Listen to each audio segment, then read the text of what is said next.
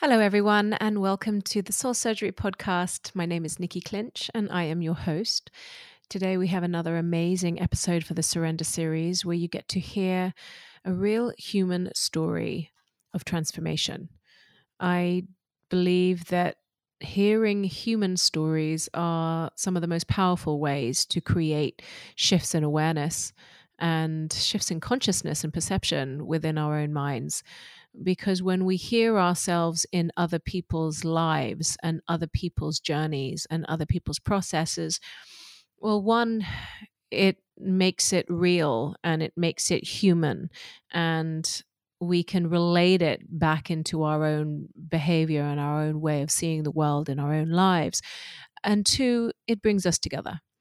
It doesn't matter how great the status of authority or leadership or how much money we have in the bank or how big our houses are or where we live or how many numbers you have on social media. Beneath the differences, which there are many, we are all human and we are all the same. We deal with the same human condition, and therefore the process of maturation that is invited for each of us is the same.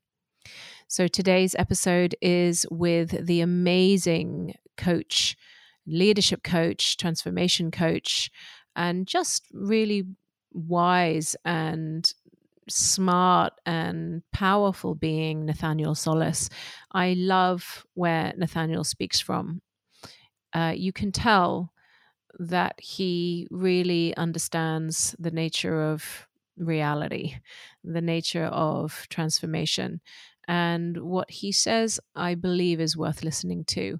But he's not here on this podcast to talk about his skills or to talk about his credentials or what he's achieved in life. He's here to talk about his human story. And his own commitment and dedication to his own maturation. And that is the part that I find the most interesting. So I hope that you find this episode helpful. I hope it gives you what you really need today. And if you love this episode, please do leave us a review. Your reviews really, really matter. They help this podcast spread further and wider. And if you love the podcast, please do subscribe. We love having you here in the community. And I believe in the power of this work, and I want it to reach as many people as it can. So enough from me. Over to this week's episode with Nathaniel Solace.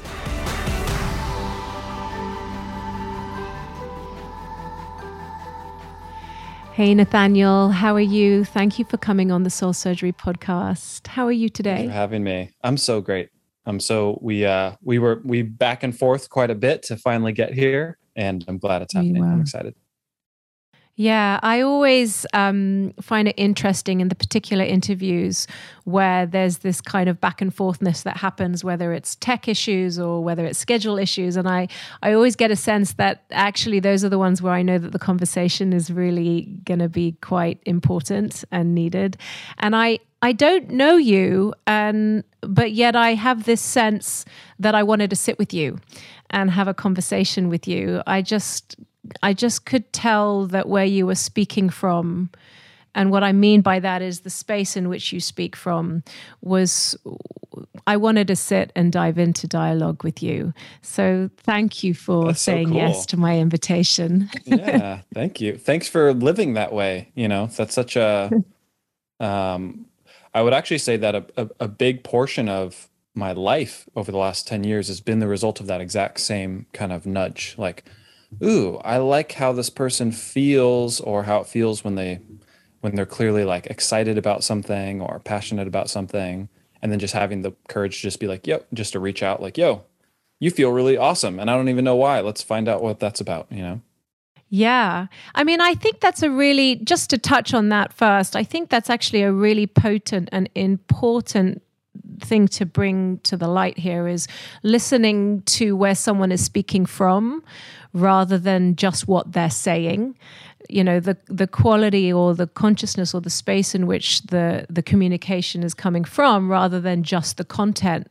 And I think, most of us in humanity, we focus so much on what is being said and what is being done, and without the real listening of where someone is coming from.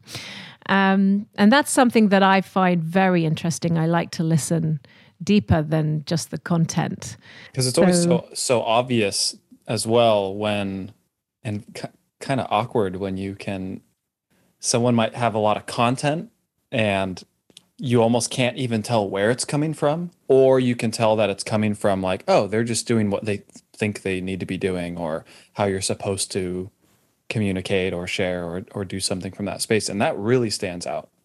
Right. So I think it's a good practice for us. Yes. Also pay attention. Like, so what's the other option? How does that feel? How do we practice that? Absolutely.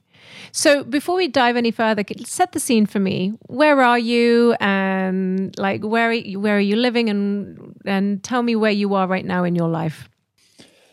Well, I'm right here, which is awesome, and I love it here. I just made a post the other day that said, the whole phrase like "follow your heart," and it's like, well, where's your heart? Your heart's right here. You don't have to go anywhere, right? So I've just been in that practice a lot lately, and just really appreciating that. I've lived in Austin, Texas for the last year now, which has been lovely. I grew up in California, and I'm in a season of life that is just so expansive and so purposeful, which is interesting to say because I've been running my own online business, coaching, making courses and content and retreats, doing all this stuff for over a decade now. So I've been very purposeful for a long time. And, just with all the crazy events of the last year and a half, which have been really, really challenging for a lot of people, it's also been a huge catalyst for a lot of people. And I chose to take the catalyst route. And I feel like I'm in this sort of season right now where not only do I finally understand the blueprints of like what has been wanting to come through and what's wanting to get built, but a lot of it is actually built, and a lot of it is like budding or maybe having like its first fruiting season, and if that metaphor makes sense. And totally in love with my partner. We just had our 2-year anniversary. Well, it was a while ago actually. Gosh, time flies. It's almost 2.5 years now, really. Nice. And yeah, and just being a curious observer. I feel like a big part of my role is just paying attention and kind of aggregating and distilling things and creating a refined way for us to deal with and handle everything that life's throwing at us right now. So I also feel like every day, especially over the last few months, has been me kind of sitting at this dashboard, so to speak, in this spaceship that's moving through, the current movement of all this stuff. I don't even know what words to put onto it, right? It's such a crazy making sort of setup, but I feel really grateful to have, there's something so stable in me, and I'm not trying to show off, but just something I've realized, just something that stayed so stable in me that allows me to deal with a lot of moving pieces. And I'm excited for the fruit that's going to be turning into soon as well, which is ideally being able to provide some more solace, no pun intended, with everything that's going on. And so I'm loving it, feeling very, very in my power, very connected to everything in ways that I haven't maybe in my life at all up until this point. And thanks for the question. It's a good space to just kind of like get back into that. I don't know if I said anything too coherent, but just enjoying where I'm at, feeling very on fire with it, and also feeling that like everything's just getting started all at the same time too, which is a fun feeling. Well, you said a lot of things that are coherent, and I would like to touch on a few of them. But the first thing you said is, you've been purposeful for so long, but really in the last year, with everything going on in the world and on our planet, it just absolutely took a whole nother level purpose. And I really identify with that. I think so many of us identify with that who've been mission led, soul and mission led in our work, that with the absolute sort of destruction and dismantling of the way that we've known our world and the matrix that we've been in, there's been this absolute invitation to step up and serve. And when I mean serve, I mean serve something greater, something bigger, something else that is unknown. So I really hear that. And, it's quite a commitment, isn't it? Because there is so much madness and there is so much challenge. And it's really in these moments, and you may identify with this, that all the work that I've done on myself, and I can hear that you've done a lot too, that we really, really, this is where it really gets tested. It's like, how much can we really find the stillness at the center of the cyclone? How much can we really stay centered when everything is going into chaos? That it makes me think of every single plant medicine ceremony I've ever done, or it makes me think of every sort of dark night of the soul I've ever been through. It's like, how much can you stay in a space of listening, groundedness, presence, when everything is just going so that we don't get caught up in the noise and can be available for something else. And that's what I hear when you're speaking and you describe where you are, and I really identify with that. I heard recently, there's so much going on, and it is such a huge collective experience that it's no longer sufficient for each of us to be working individually and on our own. Now it's about a time to connect the points of light in the world, like a network.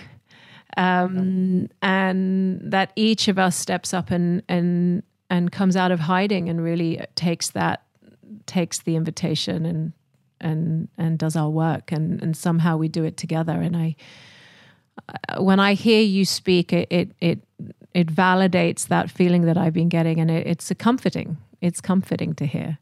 Good. Yeah, and there's one other thing I wanted to point out that you spoke about the what was it that you said? It was like the opening of the seed or something. Like the first fruit, the blossoming. That's it. And my work is called maturation, which is really a process of growing. It's a process of nature and unfurling. And I love that you chose that word, by the way.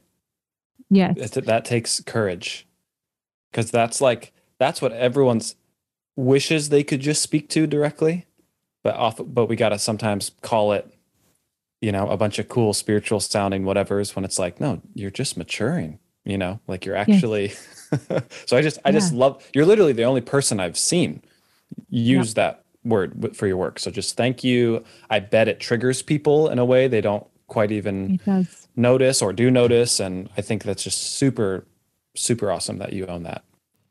Thank you. It took balls at the beginning. It took balls at the beginning because literally nobody knew what it meant. And I'd be interviewed by the press, and particularly when the book was coming out, and people would literally ask me, can I change your title because no one will know what this means? And I would say, no, let's educate them. Mm-hmm. Let's use it and then educate. Because really, if you're human, then this relates to you. We're all in a process of growing. We're either stuck or we're growing. But it is nature, it's human nature that we will eventually find a way to grow, whether it happens now or whether it happens in another lifetime. Stuck is a method of growth, right? Every time I've ever been stuck, it was literally me growing once I realized that it was, once I was in a mature enough place to receive that wisdom from it. So I love the mature part is interesting because it becomes this like the baseline, right? If you're at a certain level of maturity, you're going to be getting these different kind of or more accurate perceptions and interpretations of what you're trying to process and move through in your life, instead of ultimately taking an immature filter to let Yep. everything, sift through first. Yes. And most of the people that I work with, what they find so hard to accept at the beginning is that part of that maturing process is actually to be in the wrestling match with your own self, is actually to be in that struggle, the resistance, the stuckness, that actually by being in the experience of that, it changes us. It has an invitation in that. And, we look at that individually in our own lives, but you can see it collectively as well, the fight and the resistance and the chaos, that actually that is, like you said, that is a part, it's a fundamental part of the process, that we can't outgrow something until we have experienced it, fully experienced it. Otherwise, we're just in another form of resistance. We're just trying to replace it or fix it or avoid it somehow. That the growing part is by experiencing all the wrestling and the struggling and the stuckness of the human condition. Yeah. So we're on the same page with that one. So I wanted to ask you, this is called the Surrender series, and the reason why I came up with this concept was I just wanted to hear human stories, different human stories, people who had roles of leadership, about points of surrender in their life. And I just find it so fascinating and inspiring to hear the process in which someone goes through in those points of surrender, and hearing also the similarities when I've sat with enough people, that there is a kind of a continuous connection in how maturation occurs inside each person. So the first thing I want to ask you is, what does surrender mean to you when I say that word to you? A lot. It means a lot. It's a very special word to me. And I love trying to have a very different answer. I do a lot of podcasts and interviews and stuff, and sometimes they just come really naturally. So this might seem a little weird at first, but surrender is the default from one perspective. Like, nothing's guaranteed. Life is inherently uncertain. Yep. Right? It seems like the sun's going to keep doing what the sun does, but I don't even know how that works in the first place. That's an automatic. I'm automatically surrendered to that. I don't know how to grow my own hair. I don't know how to digest my own food. I don't know how to heal my own cuts. Something has got that absolutely handled, and I'm in absolute surrender to that. So to me, surrender is almost like a verb for God, in a sense. Like, it's a way to genuinely be the mechanism of that type of force, that type of energy, because it's the default, right? You look at things in nature. You look at a forest, and like, oh, this tree's growing too big over here, and it's got to fall over, and everything it falls over on, just like, there's the default is just to surrender to that experience. There's zero resistance there. Sure, some animals will scurry away or whatever. That's great. That's their path. And they're also not running away with a story about the tree and why it shouldn't have done that and any of that kind of stuff. They're just on to the next thing. So I think surrender is where it's at, to put it simply.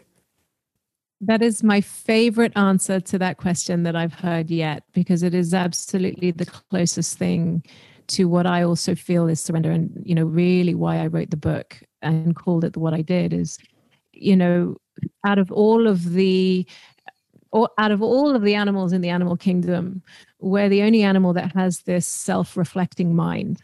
A cat isn't worried about being late today, or the tree or the bird isn't worried about putting on weight. What is it that stops us or blocks us from being able to really be present with the unknowing and the magic and the absolute curiosity of the fact that our skin can heal itself, and the fact that our hair will just grow, and that really in every single present moment, we really don't know what will be unfolding next. The thing that blocks us from that magic of that is the mind, is the stories. And like you said, that if the tree falls in the forest, it's not worried about what it's going to land on. It will just fall. Yeah. It's in the present. It's being. We create our own need for surrender. Like we're the instigator of that whole issue. We resist it. Yeah. The nature of the human condition and the nature of how the stories and the mind works is that we live in a state of resistance of the fact that actually surrender, the aliveness of surrender is always already there, but we miss it. We miss it because we're so stuck in this thinking process within our own selves. So thank you for presencing that, because that was a beautiful way to answer that question. I really appreciate that. So absolutely. When I ask you that, then what would be the biggest point of surrender in your life that comes to mind when I present that to you? There's a lot. Having a biggest is very interesting. The biggest, I was assuming you were going to ask me this question, so I've been thinking about it a little bit, and what first came to mind was the first moment of it that I can remember, which was pretty significant, which was once I was able to comprehend that I was adopted. Because with that came a lot of other interesting thoughts, like, okay, so where's my actual family? Why did they give me away? How does all this work? I was raised in a house with an older brother and an older sister who were also adopted. And I was the youngest. And it was very traumatic for me. I was the automatic kind of black sheep, which happens actually after you adopt too many kids. There's some studies on that. And I think I was maybe in like first grade when I had enough of this sort of social feedback, and I didn't know anyone else who was adopted, and all my friends kind of, they kind of look like their parents and they look like their brother and sister, and just enough of it finally clicked where I was like, whoa, this is really uncomfortable. And I may never get any sort of closure or insight or understanding of this. And from that early of an age, I was already connected to this notion of like, wow, life provides unsolvable mysteries. And I hate that, right? I was just so upset about it. It was so confronting. Like, wow, something really unstable got kind of created in me in those early years through that experience. And just a very short time later, my mother passed away from chemotherapy, the one who adopted me. And I was adopted at birth. So she was, my mom, rightfully so, all the way. And that was just the next layer in, just another perfect little like, oh, so I don't get a mom either. Okay. So I got to surrender to that. And I wasn't raised with any sort of religion or anything. So I didn't have anything, there was the general notion of, oh, she's an angel now or something, right? But nothing grounded. And my dad didn't even believe that either. So I didn't have anything to kind of grab onto. So that was another huge point of surrender. And realizing like, wow, this is the rest of my life. This is a permanent experience. This is absolutely permanent.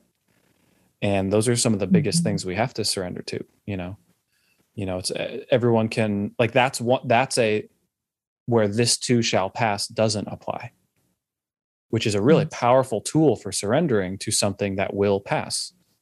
Right. So that was a little bit of a different one for me.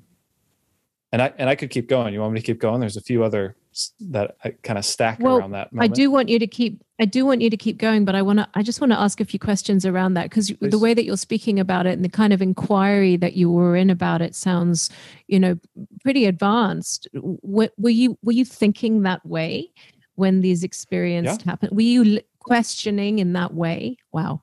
Well, yeah, That's quite something. definitely would have loved to know where my mom went. That was like the first Yeah. thing. Like, I remember literally saying out loud, like, what do you mean I'm never going to see her again? Like, that Yeah. doesn't make sense. So she Yes. went somewhere and now I don't see her. So where is she? And I didn't have an Yeah. answer for that. Yes. Yeah. And And what I you think went even, through, oh, go ahead. go on. As I say, even it must have been in maybe kindergarten or first grade, like the adoption thing. My sister's full blood Korean. My brother's got blonde hair and blue eyes. Right. My Wow. mom was like a short, curly haired Jewish lady. My dad's like a Viking with a red beard, and like just this whole awesome, mixing pot of a family. So I always had a few extra things to think about than all my other friends, Mhm. and I always noticed that when I was a kid. Right. Like sometimes I'd think about, oh, Yeah. my sister has parents too that she's never going to meet. Like, who are they? Why did they do that? And there's just like my radar was just a little further out in considering. And also I remember that at that age, every time I ever met a kid or saw a kid, I was like, oh, I wonder if they have real parents or not. I wonder if they're adopted or not. Yeah. So just these extra little, and then also I wonder if they have some other thing, like after my mom passed too. Oh, I wonder if they have a parent who passed, or if they've experienced one of these kind of like bonus life experiences, as you could put it, not necessarily Yes. bonuses we like, but these kind of, everyone's walking around with some version of their unique little formula of, right, the things that have Yep. happened to them and around them. So it had me thinking about that when I was like 7 or 8 years old. And now Yes. I I mean, got a weird brain as a being result. exposed to those kinds of experiences, well, being exposed to those kinds of experiences so young is, already you are being invited. I'm sure it was extremely uncomfortable and very painful to go through a process of destabilization, Mhm. meaning it immediately challenges the cultural and societal agreements, mutual agreements that is just kind of planted on us, or that we inherit. Yeah. When I look at my son is turning 3 next week. He likes to watch Peppa Pig. And already he comes and he sits at the dinner table and he'll be like, right, okay, family of 4. There's a dad, there's a mom, there's a sister, and there's a brother. And he'll be like, my daughter's Peppa and he's George and I'm the mom. And I can see his mind is already thinking, this is what family is. Mhm. This is what it looks like. This is the picture. This is the agreement. Yeah. And that happens unconsciously, all millions and billions of ways, as our brain is developing and we're growing up. And for you were faced with these huge life lessons very young, and already put through a phase of destabilization that your identity didn't, or the question of your identity and who are you and where do you fit, didn't look like anything else that, or Mhm. many thing else that you could see. And even the fact that you were faced with losing your mother so young, that again it challenges this whole just agreement that is absorbed, that this is Mhm. the way life is, this is the Yeah. way it should be. So I'm sure that brought on a whole set of real challenges for you, as well as an inquiry process. How did you react to that, experientially and in yourself? It didn't, I don't think it really registered emotional. Like, it didn't, I don't think I really felt it until I was almost 18. Mm. It I don't think there's just something about the way it landed then that was just so different. And it actually was a result of this class that I was in. It was like a white tantra thing that I did with a partner of mine. And they had us sitting across from each other, and then they had you embody the person you are um, angry at, like someone you have hatred for or mad at, and to say, and then the other person is you, and then you say to yourself what you wish that would have Mm. said, and just right out of my mouth, I said, "I'm sorry I died." And that's when I realized what the feeling I was holding was, I was mad at my mom. Like, how dare you? Right? Like, Yeah. I could have had a mom this whole time. What the heck? And I love moms. It's so special. It's like literally the most, of course I got plenty of mama trauma jokes to back it up, but it's like it gave me this deep appreciation for that role, and how literally it's what makes the world go round. Yeah. And that was a lot for me to process then. Thankfully, my partner at the time was much more mature than me, which was awesome. And she was able to hold space for that really well, which I'm very grateful for. But when I was just a kid, there was something as well about the lack of maturity from my dad that was easy to model. You know, I've seen my dad cry one tear in his whole life, and that was actually when my brother died. So that's a whole other piece to the pie. But when I was a Wow. kid, there was no real reference point. I didn't really. I actually specifically remember synchronistically I wasn't home the night that my mom passed. For the last about year of her life, she stayed at home with like the IV drip and everything. Like, they basically made a little hospital room at the house. And we had some family friends in town, and I loved swimming in pools when I was a little kid, and they were staying at a hotel. So I was like, oh, I want to stay at the hotel so I can swim in the pool all day. And the night I stayed there was the night she passed away. So I actually synchronistically was very blessed to not be there that night, because my dad told me she just fell asleep and didn't wake up. And then once I was old enough, I learned her morphine ran out, and she was addicted to morphine for the last few months of her life. And I'm very glad that I wasn't there, to put it simply. Yeah. But when I came home the next day, they were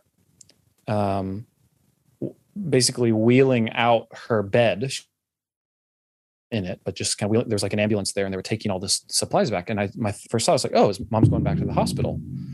And then I found out what actually happened. And everyone was just kind of sitting in the backyard. My brother and sister were crying.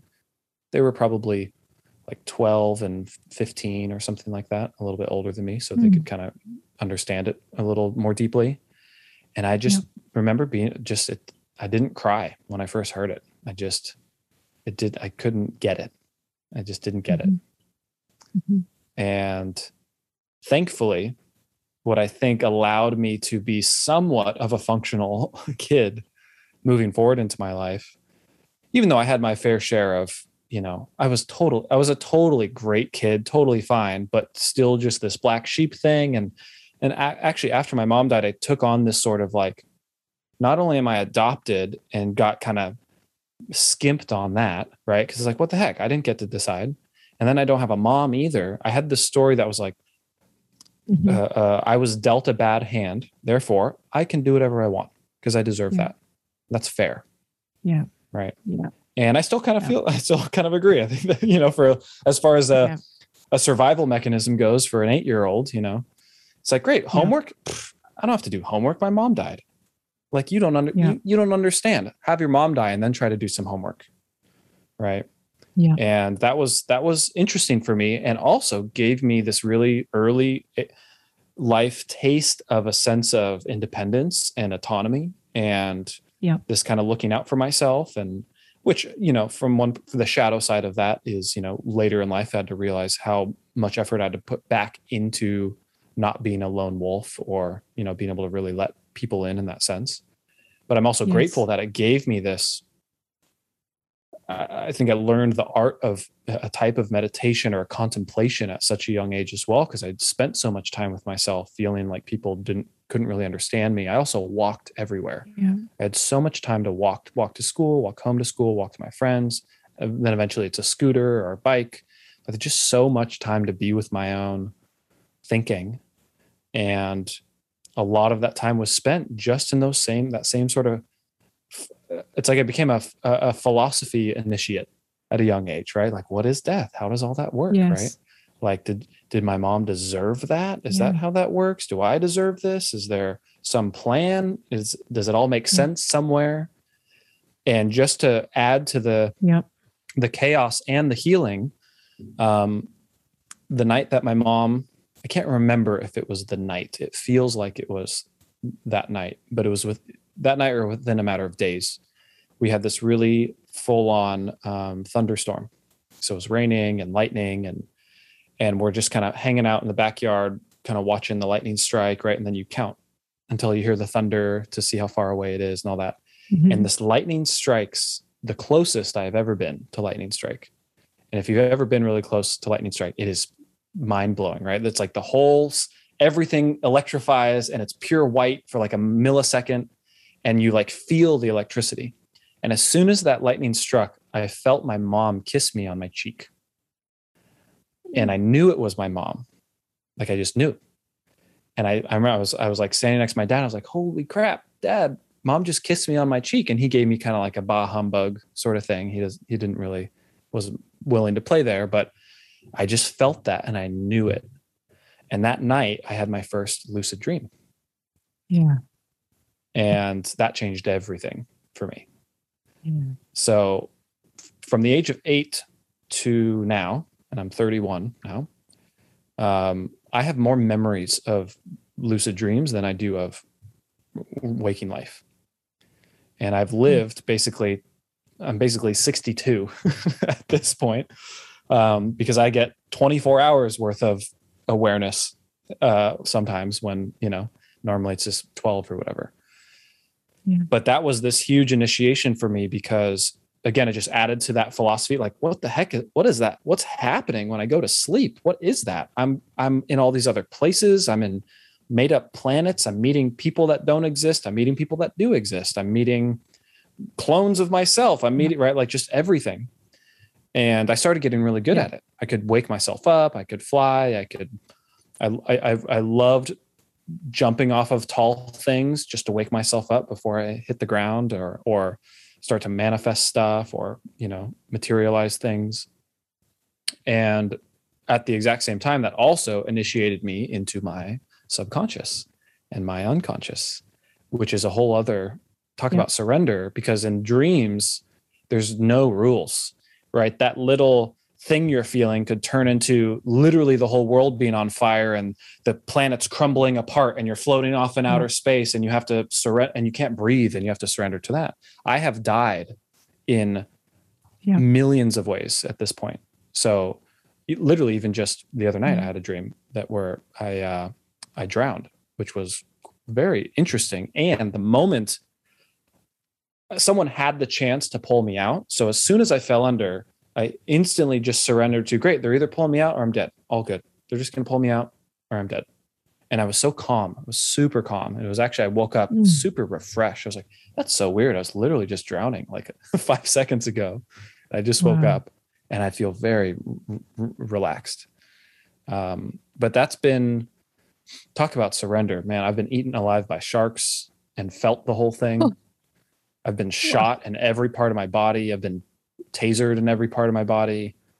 So I didn't even, it's funny. Like I almost forgot that all that is true. And now that I'm saying, I'm like, talk about surrender, like, holy crap, like my whole half of my life has been mostly that.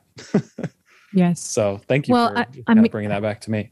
Oh my God, I have so many questions that I want to ask you. I have to try and catch them because this is so good. Okay. So, what I hear, firstly, everyone I've ever spoken to that meets death younger, early, most people can live most of their life without ever really meeting death. And therefore not having a relationship with death, which of course completely dictates your relationship with life. If you don't have a relationship with death, it impacts your relationship with life. And everyone I've ever spoken to that has met death young, I have clients who've met very young as babies. I actually met it in the womb. And you're speaking of meeting it very young too with your mother. And is that there's this experience where very young you start to experience the multidimensional levels of reality, and you start to, there's this kind of ability to be able to stand in both worlds. I've seen it so many times now that without consciously knowing it at the time, but when you're faced with the experience of that crossing over, that it opens up all these other dimensions. And so that makes so much sense of then this whole experience with other levels of consciousness and being able to journey and travel in your dreams. And that just became part of your world. Now most people will have those experiences and they'll think they're mad, or they'll think there's something wrong with them, or that will set up a whole series of strategic patterns and behaviors to try and hide it or block it, or drink on it, or take drugs on it, or many things. I tried that too. Yeah, to suppress it, because it challenges so much of what we're educated about what is life, that we don't know how to be with it. We just don't know how to be with it. What I see, though, and correct me if I'm wrong, is that has actually also become part of your gift in the world, and your expression in the world. Then the other two things that I hear, which I think is really interesting, is that when you're faced with the experiences that you've had very young, just for the nature of how the mind works and how story works, then you're left with this identity, or this kind of cloak that you're different, or you don't fit, or you're the odd one out. Has that been something that you have had to work with throughout your life? This kind of identity of being different? Yes, and not in I was always friends with everybody. I was cool with all the different cliques in high school. Like all the different groups were cool with me. I think it actually, in a sense, because I remember even when I was, again, very young, with the adoption piece, going, well, if the people I live with aren't technically my family, sure, some piece of paper says they are, but that means every other human being I will ever see is just as much my family as they are. Yeah. And so it actually gave me this deeper connection from one perspective, where sure, I acknowledge, but it never necessarily turned into like, oh, I'm so different, people don't understand me, and I can't connect with them. It actually was this, I'm so curious about people. I wonder if anyone else has had a bunch of crazy shit happen to them like it has to me. And it made me more curious about people, more interested in them, which I'm very, very grateful for, because that could have gone really sour the other direction. I think I made it more of a, like, that being dealt that bad hand ultimately was like a me feeling unsure about myself, right? Like, well, if I'm the kid who clearly this is the hand I'm dealt, like this is the karmic thing I've been offered, what's going on with me? Like, why do I have to have all this terrible stuff happen to me? Maybe there's something wrong with me. And that kind of stayed just inside here.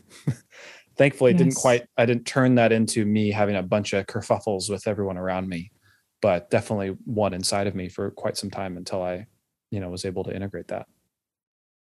So then there's two other questions I want to ask you. When you lose someone your mother is the most pivotal relationship that you have in your world. It's your original relationship with intimacy. All our relationships with intimacy mirror our original relationship with intimacy, which is the one with mother.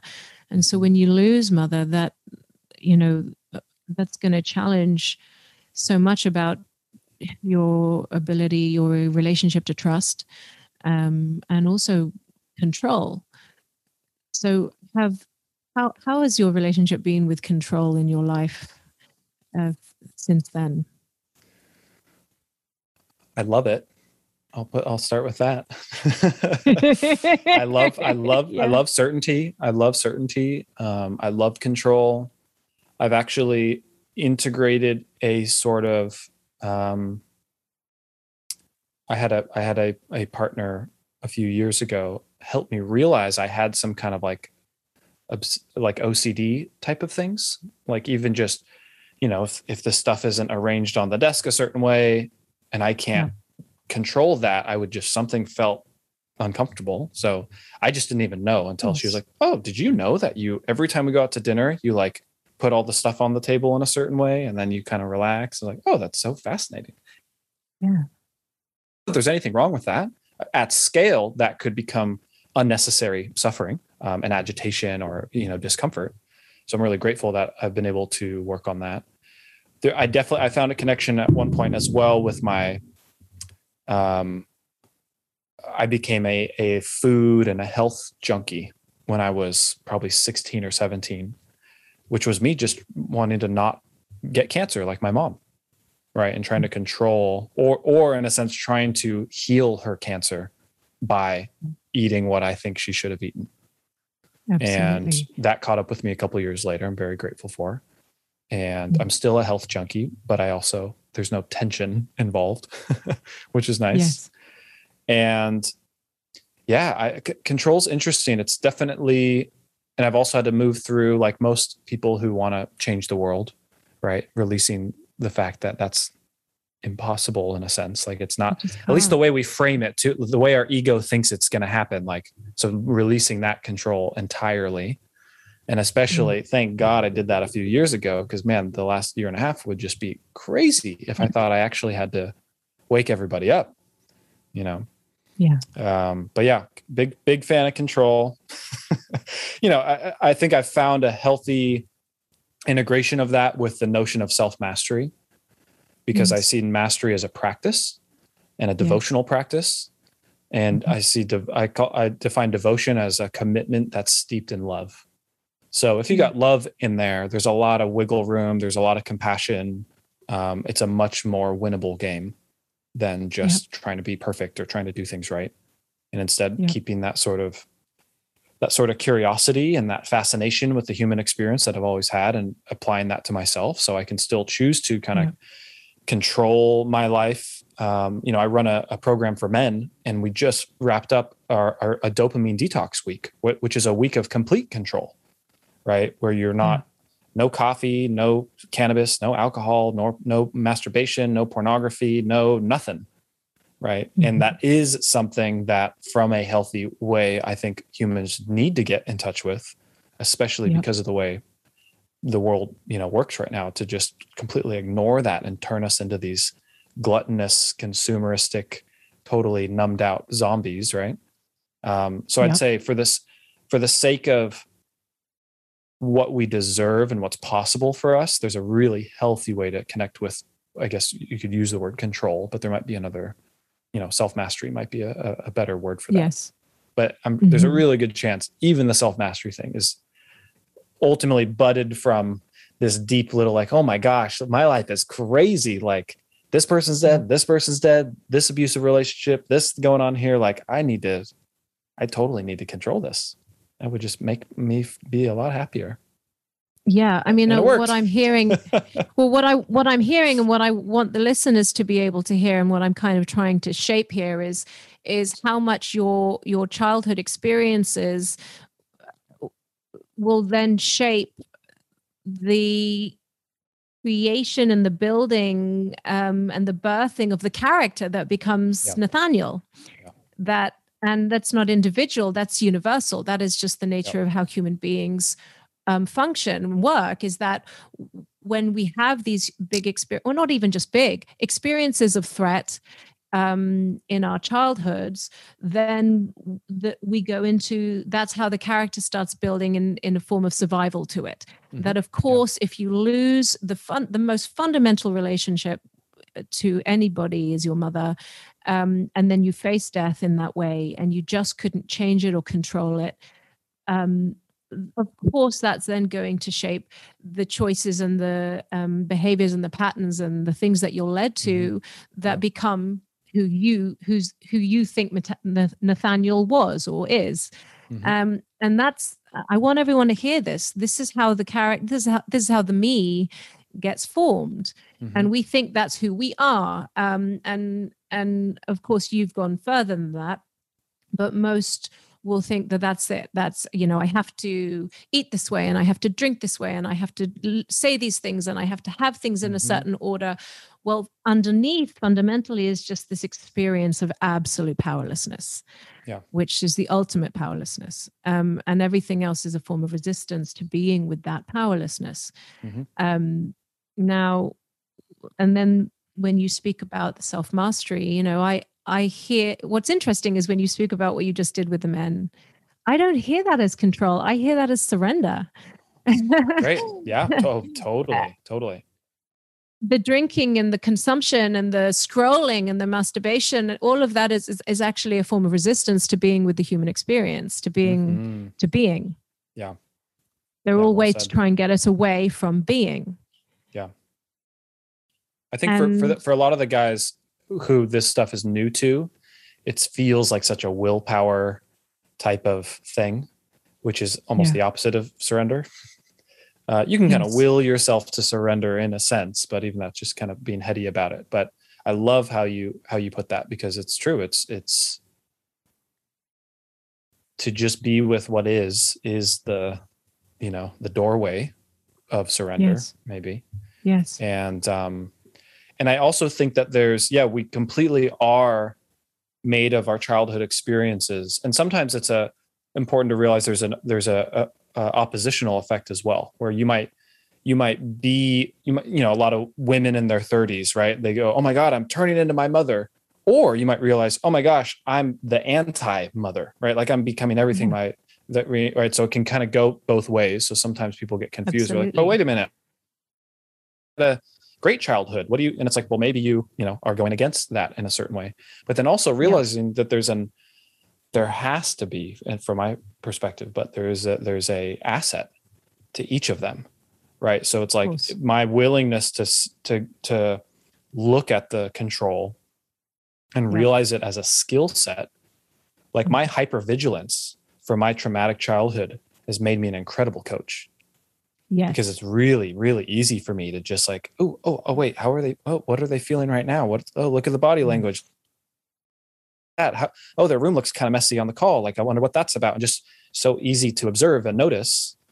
Or it could have turned me into this absolutely, psychotic, anxious, I could have just run my life into the ground with that. So also for everyone listening to know that the sort of the mechanism of what's playing out is an asset. And then the theme or like the story that the mechanism is kind of steeped in is what will kind of lead to that either quote unquote positive or negative sort of attribute in your life or be, kind of pattern in your life. Yes, and absolutely. And what you're speaking about, what you just spoke about, is the distinction between being unconscious over how your past is living you and creating you and choosing your choices, and having consciousness over it. And this is the important thing. As long as we are human, we will have a story. If we're trying to escape having a story, well, then we're resisting the fact that we're human. That real freedom is to be human and to be able to be with the story, but not have it live us. Yep. And what you're speaking of is that when we gain consciousness over the story and the character and the ways of being and the ways of the all the things that have led us and driven us through our lives, and when we can get consciousness over it, then we get to have the power, the self-mastery over working with it rather than it living us unconsciously. And that is the distinction between being in survival and being in life, living.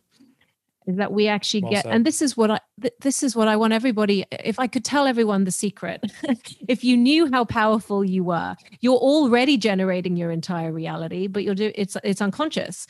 Now, what happens when we get consciousness? Yeah, that we actually have the ability to be able to use the very things that have been creating destruction in our lives and use it with power and choice and presence. Yeah. That the very things that have caused pain in your life are now what cause healing, connection. Yeah. Power, just after a couple of years of the most uncomfortable work of your life, but hey, it gets you there. It works. But that's maturation. Yeah. That's it. It's that.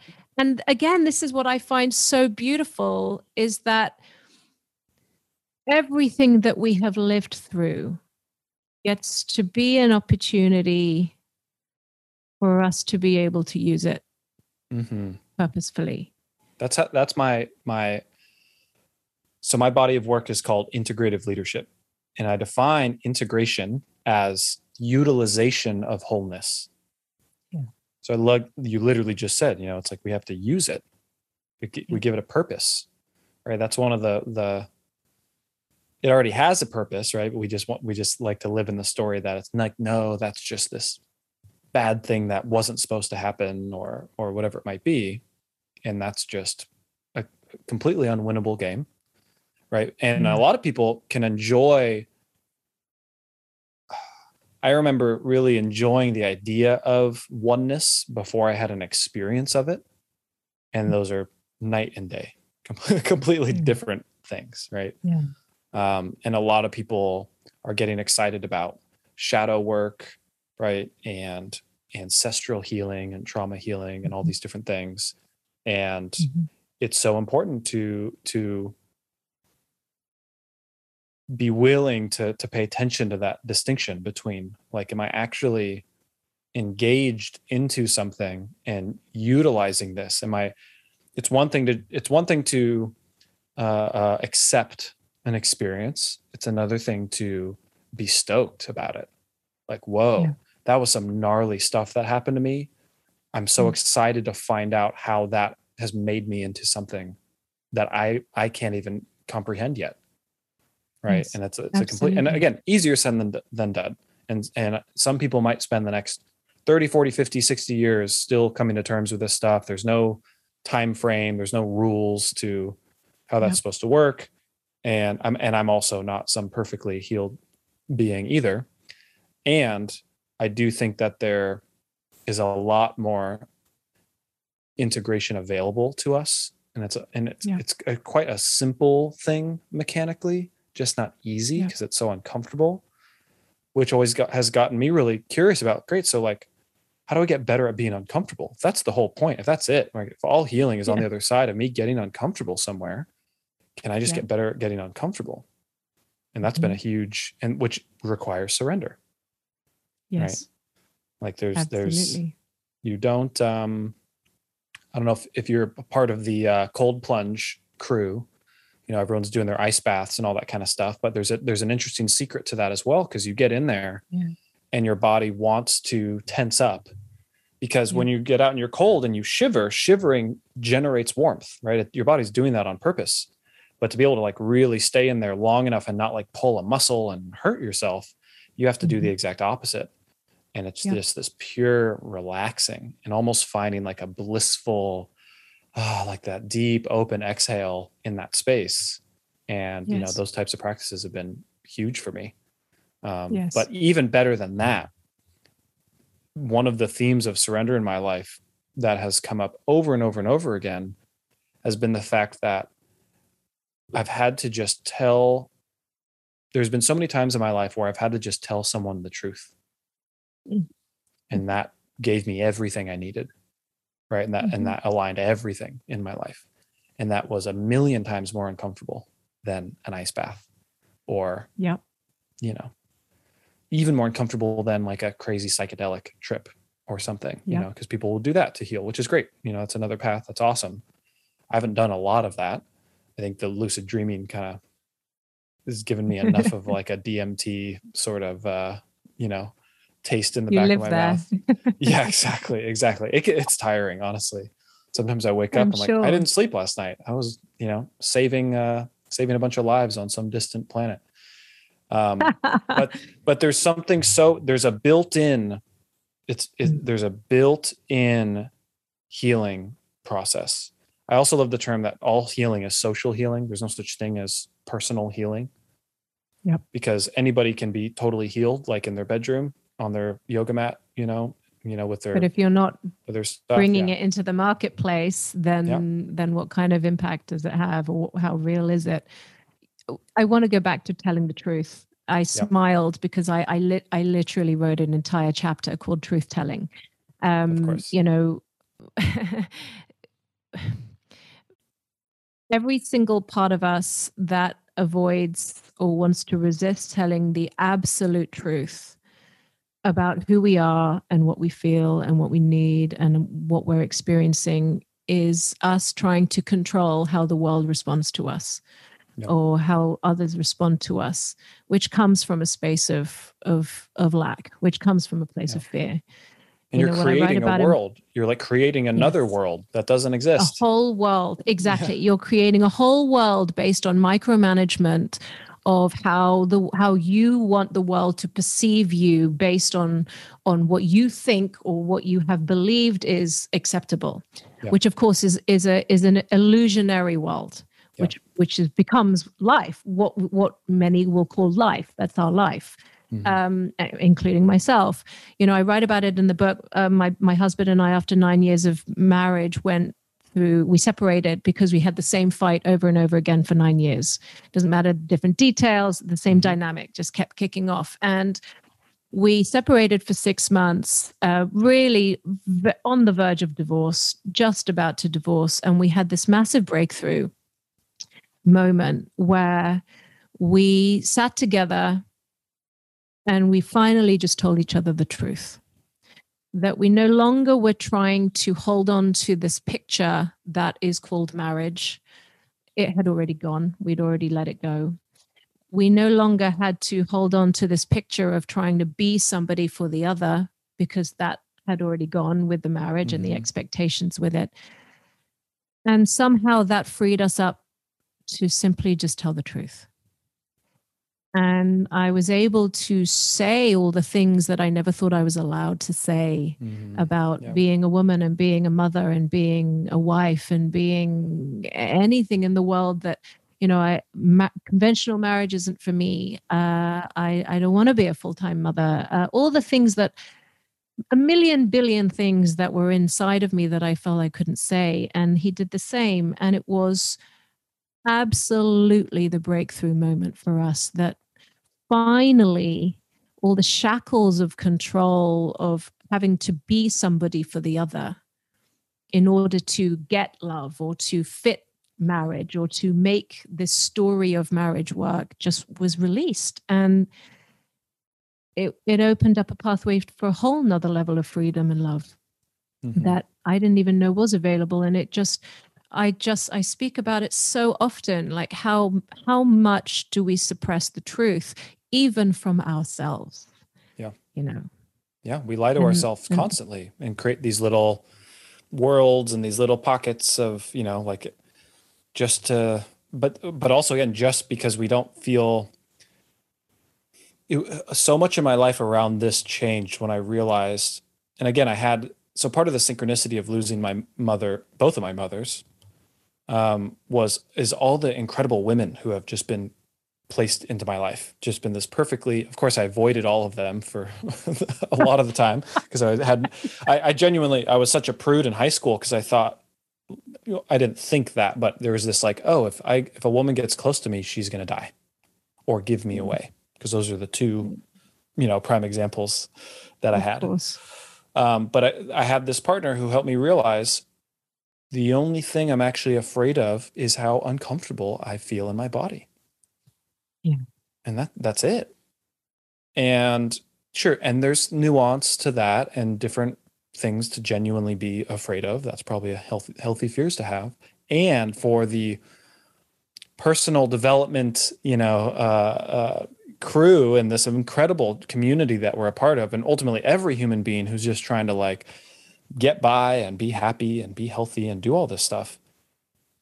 It's this interesting, like, I'm going to lie to this person right now not because of what they're going to do if I tell the truth, but because of how I will not be able to hold myself in response to that.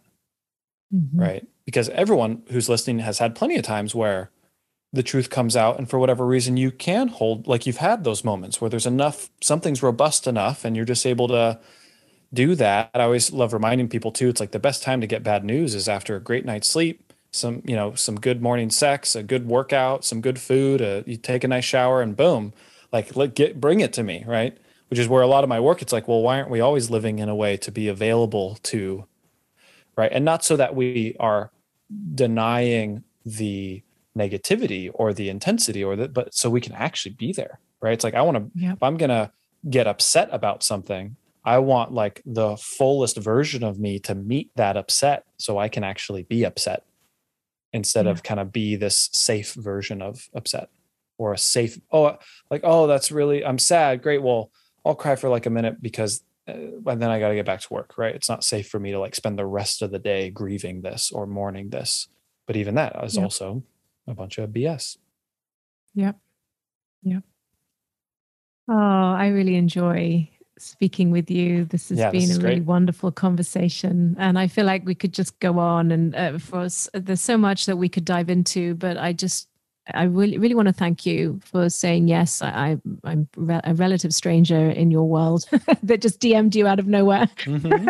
So thank you for saying yes and for bringing yourself here and sharing yourself. It's been really fulfilling for me to sit with you and to listen and to be in dialogue. And I know that for the listeners, it would really gifted a lot of wisdom.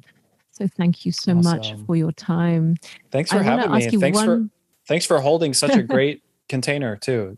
You're just a great listener, great questions. I think we had a little delay with the internet lag, so I might have talked over you a couple times, but this has No. been wonderful. Oh, I actually I think that's going to be fine. It'll work itself out. But I have one more question for you. Great. And it's, with where we are in the world right now, and there is a lot going on. And like you said at the beginning, I too have a sense we really are just at the beginning. And the way that I see it, when I zoom right out and I look at, I'm a special, my work is specializing in ontology. So I work with the nature of human being, and I really look at us as a species and what is occurring as a species. And I really see us at the beginning of a process of maturation. And it's extremely uncomfortable and painful process. And there are some who are in resistance and fighting, and then there are some who are surrendering, and we're in that kind of beginning of the dance. And really, we don't know where it's going to go. We don't know where this one is going to go. But when I ask you about where we are in the world right now, and you had one thing to say to people who are listening, what would that be? You